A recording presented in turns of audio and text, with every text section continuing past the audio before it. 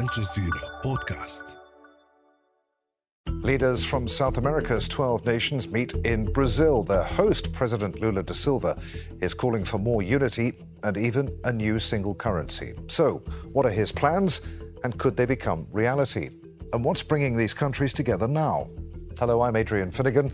This is the Inside Story podcast, where we dissect, analyse, and help to define major global stories. So let's bring in our guests for today's discussion. From Caracas, we're joined by Temir Porras Ponceleon, Managing Director of Global Sovereign Advisory. He was Deputy Minister and Senior Aide to former President Hugo Chavez and President Nicolas Maduro's Chief of Staff. From Bayonne, we're joined by Guillaume Long, Senior Analyst at the Center for Economic and Policy Research and former Foreign Minister of Ecuador. And in Miami is Danny Shaw, Professor of Latin American and Caribbean Studies at City University, New York. He's also International Affairs Analyst for TV network Telesur. A warm welcome to you all.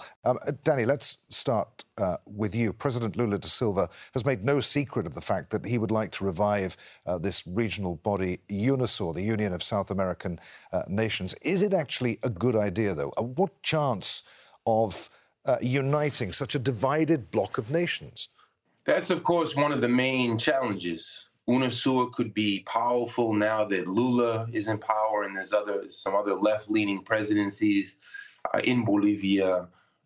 Mexico certainly moved in a more anti-imperialist direction. Of course, Nicaragua, Cuba, Venezuela have long opposed U.S. foreign policy across the hemisphere. The challenge is that, what if a Bolsonaro-esque type figure is elected in any country in the upcoming years? That will immediately divide this attempt at unity and integration. So it's very important what we've seen in the past few days with this UNASUR coming together, but there's a long way to go. We see voices that want more integration with the North, with the United States and the European Union, than they want integration with their own South American and Caribbean neighbors. So it will not be an easy feat to achieve this unity in an ongoing way. Guillaume, is it a realistic ambition for South America to have its own version of the EU or African Union? How does the continent move past organizations that ultimately turn into clubs for ideologically aligned allies? What tangible benefits would such a grouping need to deliver to outlast the continent's ever-shifting political landscape? Sure. So Latin American integration has been a long-lasting dream of the Latin American region. It goes back to the 19th century. South American integration, which is what we're talking about, is a bit more recent. It has its roots in actually a Brazilian consensus, broadly speaking, between the center-left and the center-right. It starts in the 90s. Even the center-right then, under President Cardoso, was in favor of South American regional space. And then much more decisively under Lula, in the first decade of this century, the Community of South American Nations was created in 2004. And then finally in 2008, UNASUR, with the 12 member states. In fact, it was created as a non-ideological, non-political forum. It had 12 countries, some on the left, some on the right, and the only common denominator was geography. You had to be a South American nation. But then from 2015, 2016 onwards, there's a shift to the right, and quite radical right. And from 2019 onwards in Brazil, so Bolsonaro, sort of very radical and reactionary right, accompanied by Trump in the United States, who encouraged Latin American countries to drop this dream, to abandon South American unity, and to return to the sort of the fold of Monroeism, which is often a term we use in Latin America, the Monroe Doctrine, the U.S. hegemony in the hemisphere. And the expression, the organization which best embodies this is the Organization of American States, which has its headquarters in Washington, which is tightly managed and controlled by the U.S. And of course, the U.S. hasn't really wanted an independent group of states with strategic autonomy, such as UNASUR. Now, with the shift to the left, we're seeing the possibility of UNASUR being rekindled.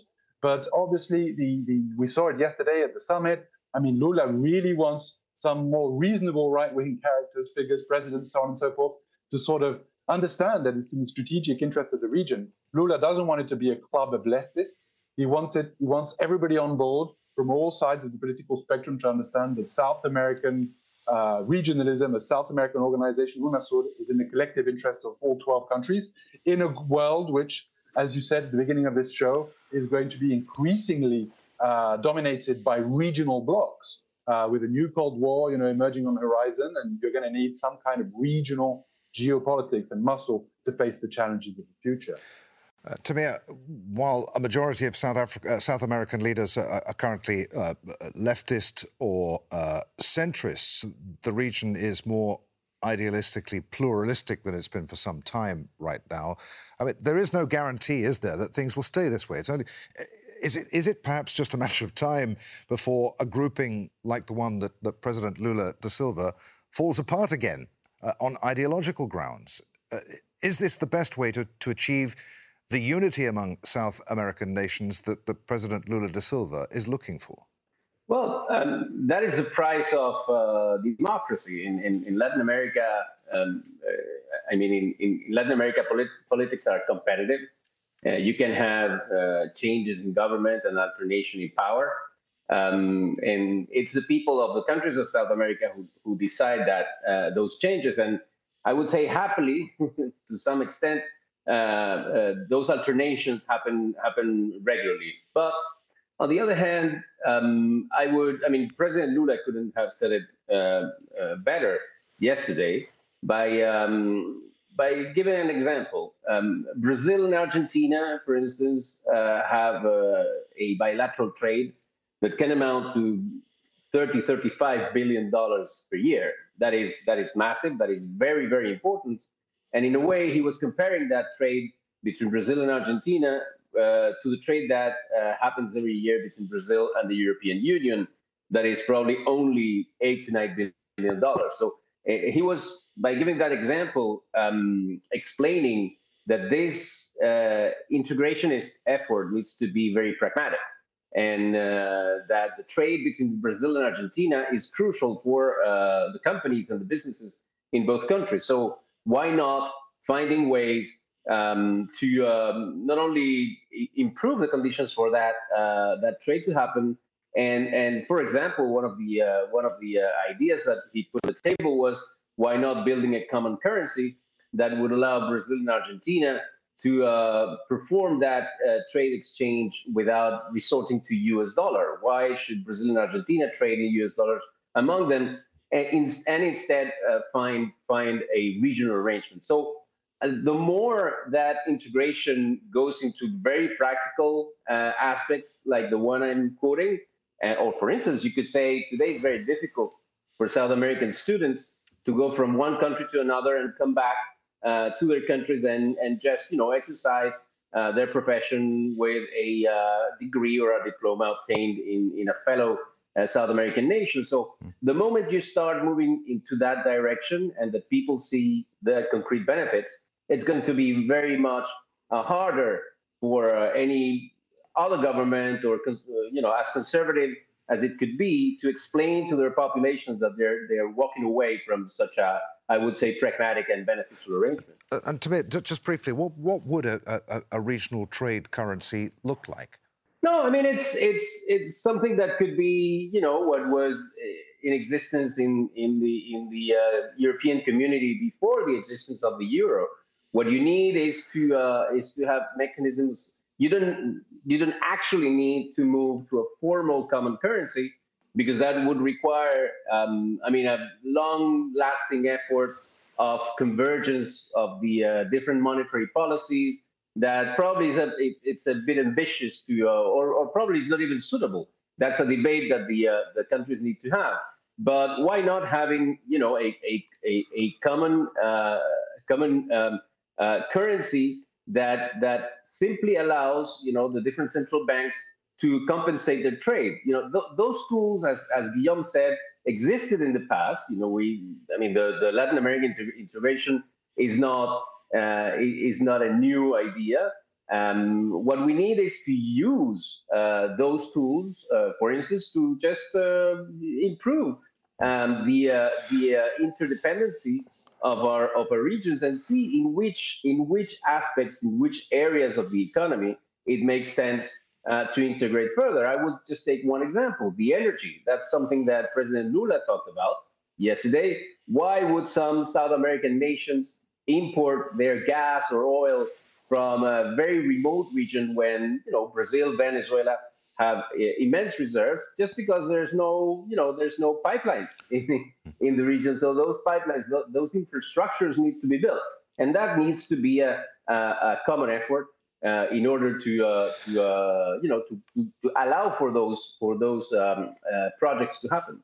Okay. Danny, the presence of President Maduro at the summit made some leaders, even left-leaning ones, uncomfortable. Did President Lula da Silva go too far in his embrace of Venezuela's president?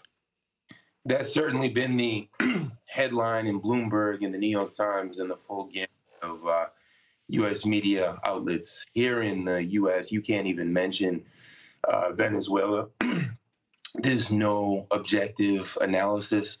There's no sociological or historical critical understanding of everything that's happened in Venezuela. Just like there's a Russia phobia, there's a Venezuela phobia, there's a new Cold War mentality. Why shouldn't the elected representatives of all countries, as the guest said, regardless of their ideology, this is a geographic unity that they're trying to build. So, of course, leadership from out the continent should be invited. It's so important to break this dollar dependency, the debt traps, the structural adjustment programs from the IMF and the World Bank have done so much damage. A common currency can begin to break this historical dollar dependency, the supremacy of the dollar. And what Washington has consistently done is they have vilified any presidency, any leadership, any country that has tried to oppose their unipolar designs for the region. That's why we have, I think, what can only be termed as sensationalism against Nicolás Maduro. Guillaume, Lula said that there was very large prejudice against the country and that the image of an anti-democratic Venezuela was a narrative promoted by the Western countries imposing harsh sanctions that exacerbate the country's humanitarian and economic crisis. Did he, as Chile's president has argued, make light of human rights violations in Venezuela? I think Lula's approach to Venezuela is a response to a growing consensus that isolating Venezuela has been counterproductive, has created actually much of the problems that are criticized. We can see if you look at the evolution of Venezuelan GDP or even Venezuelan migration. There's been a lot of talk of Venezuelan migration in the region, but also to the United States. And if you look at the evolution of those figures over the last few years, there's the origins lie in the sanctions. Latin Americans are more and more aware that the sanctions have been causing, Venezuela, for example, not to be able to export its main export, oil, which obviously leads to Venezuela facing great economic and social hardship. And then this obviously having a trickle-down effect on poverty and on migration and so on and so forth. So I think, generally speaking, in the region, Lula was speaking for his government, but there's a growing consensus, even in the mainstream diplomacy, that the sanctions have not worked. Not only have they not achieved regime change, which was the open and admitted goal of the United States, but they've actually created a broader regional crisis, and everybody's kind of fed up with this and wants to move on. And I think it's important to insert this in this kind of return of UNASUR and return of South American geopolitics and the 12 South American heads of state getting together to discuss things. And, as you said, agreeing to disagree and sometimes having harsh words for each other, but all sitting at the table and discussing this in contrast to what has happened over the last few years in the Organization of American States. It's important to remember that the Trump administration actually managed to get a self-proclaimed president with no legitimacy, Juan Guaido, to be the representative of Venezuela in the OAS, which is, there's no precedent to that. There was no sort of opposition to Pinochet or even to Fidel Castro sitting in some, invented seat at the OAS. This is a completely new thing, a very taboo thing. And clearly at the United Nations and in other multilateral fora, it's the Venezuela of Nicolás Maduro. In international law, the country which the government which represents the country is the government which controls territory and controls institutions. This is international law. But somehow the United States and the current OAS Secretary General invented the fact that some figure of the opposition could suddenly take the seat of Venezuela in the Organization of American States. And this shocked, I would say, even mainstream diplomats, not necessarily leftists. And so what we saw yesterday with Lula receiving Maduro, and then Maduro actually, having a meeting with the other 11 presidents of the region, some of them who dislike Maduro strongly, undoubtedly, that is kind of a return of, I think, a yearn to negotiate, a yearn to have diplomacy as opposed to just regime change. This attempt at regime change in Venezuela has been ongoing now. There were several coup attempts in 2019 which failed. Maduro's still there. I think the general consensus, even amongst people and presidents who dislike Maduro, is that they're going to have to sit down with Maduro and come to some kind of modus vivendi and some kind of agreement. And I think that was Lula's, the spirit of Lula's meeting with Maduro yesterday. Okay. Temir, I don't want to spend too much of the program talking about Venezuela in particular, but what's the view from Caracas on this? Why is it so important now to bring Venezuela in from the cold? Well, it is very important because on the one hand, Venezuela's economy is starting to, grow again. And Venezuela, in a way, has shown that its problems that nobody denies can only be solved by Venezuelans. And foreign interference, as Guillaume mentioned, especially when it is the imposition of sanctions and an openly regime change policy, which was what was applied to Venezuela during the Trump administration, only brings hardship for the people of the country and makes finding solutions, sensible, durable solutions, more difficult.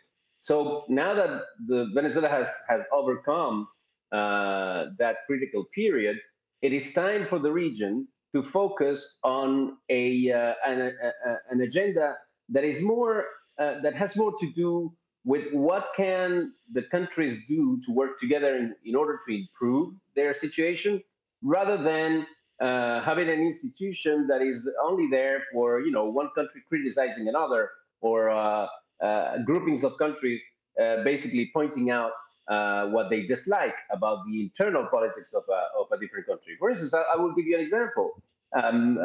Peru. Peru has been extremely unstable, probably not had an elected leader finishing its term for over a decade.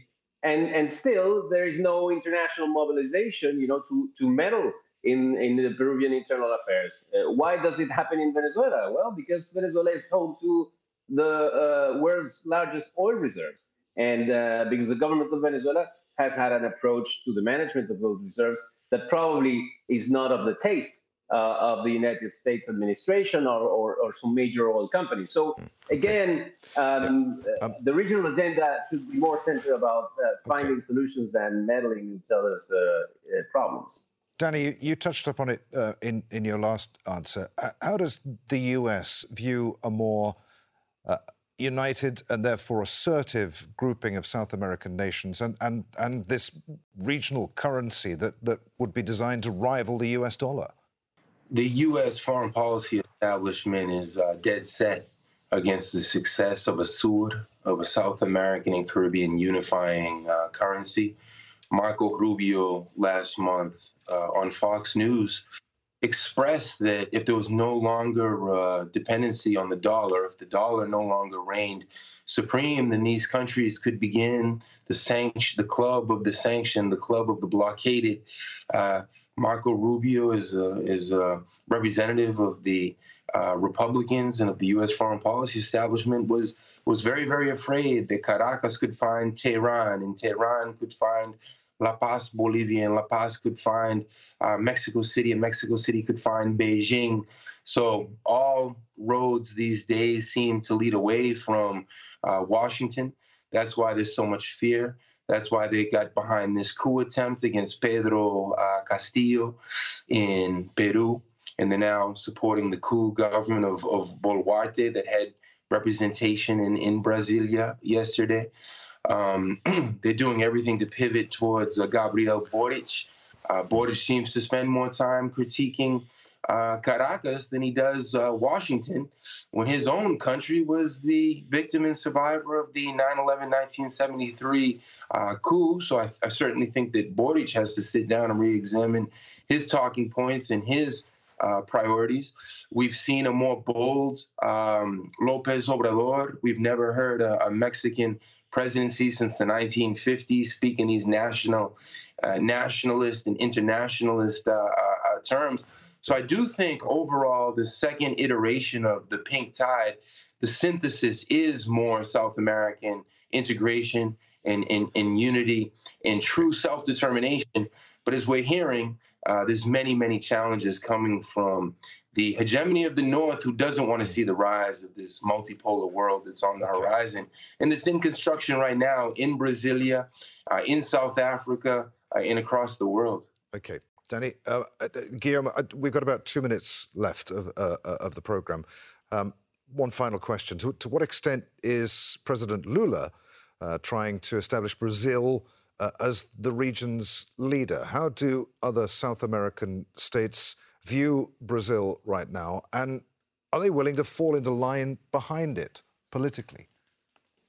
I think it's going to take a little while. There are a few governments, we saw it in the summit yesterday, who are kind of resisting this idea of UNASUR. I mean, one of them, the government of Uruguay, the president who exited UNASUR, I like to use the word Brexited, because that's really what it looked like at the time, is still the current president. So obviously, for the president of Uruguay, Mr. Lacalle, it's kind of uncomfortable to have left UNASUR and to have to go back in. Whereas all the other ones, maybe they were in favor of it at the time, but they weren't actually president. They weren't actually the ones that left the union. So it's less of a problem to go back in and accept Lula's invitation. So I think it's going to happen in the medium to long term. We now have 7 members of UNASUR out of the 12 original members. So there's still 5 countries that have to go back in. That's Colombia, Chile, Uruguay, Paraguay, and Ecuador.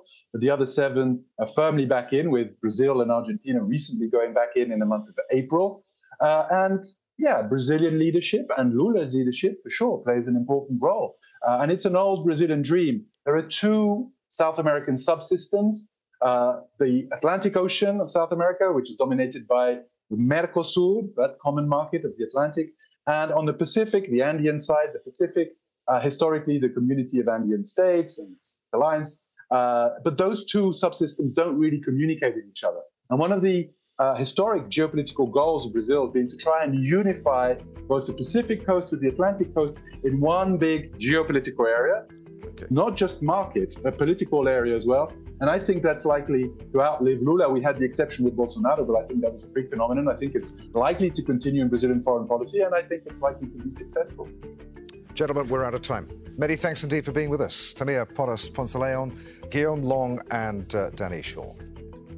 This episode was produced by Dermot Fleming, Abdurrahman Chelik, Fungi Nguyen, and Paul Taylor. Studio sound was by Philip Morrison. The programme was edited by Alexander Otasevich, Lynn Nguyen, and Joda Frias. Be sure to subscribe to the Inside Story podcast to catch every episode. And thanks for listening. Tune in again on Thursday for our next edition.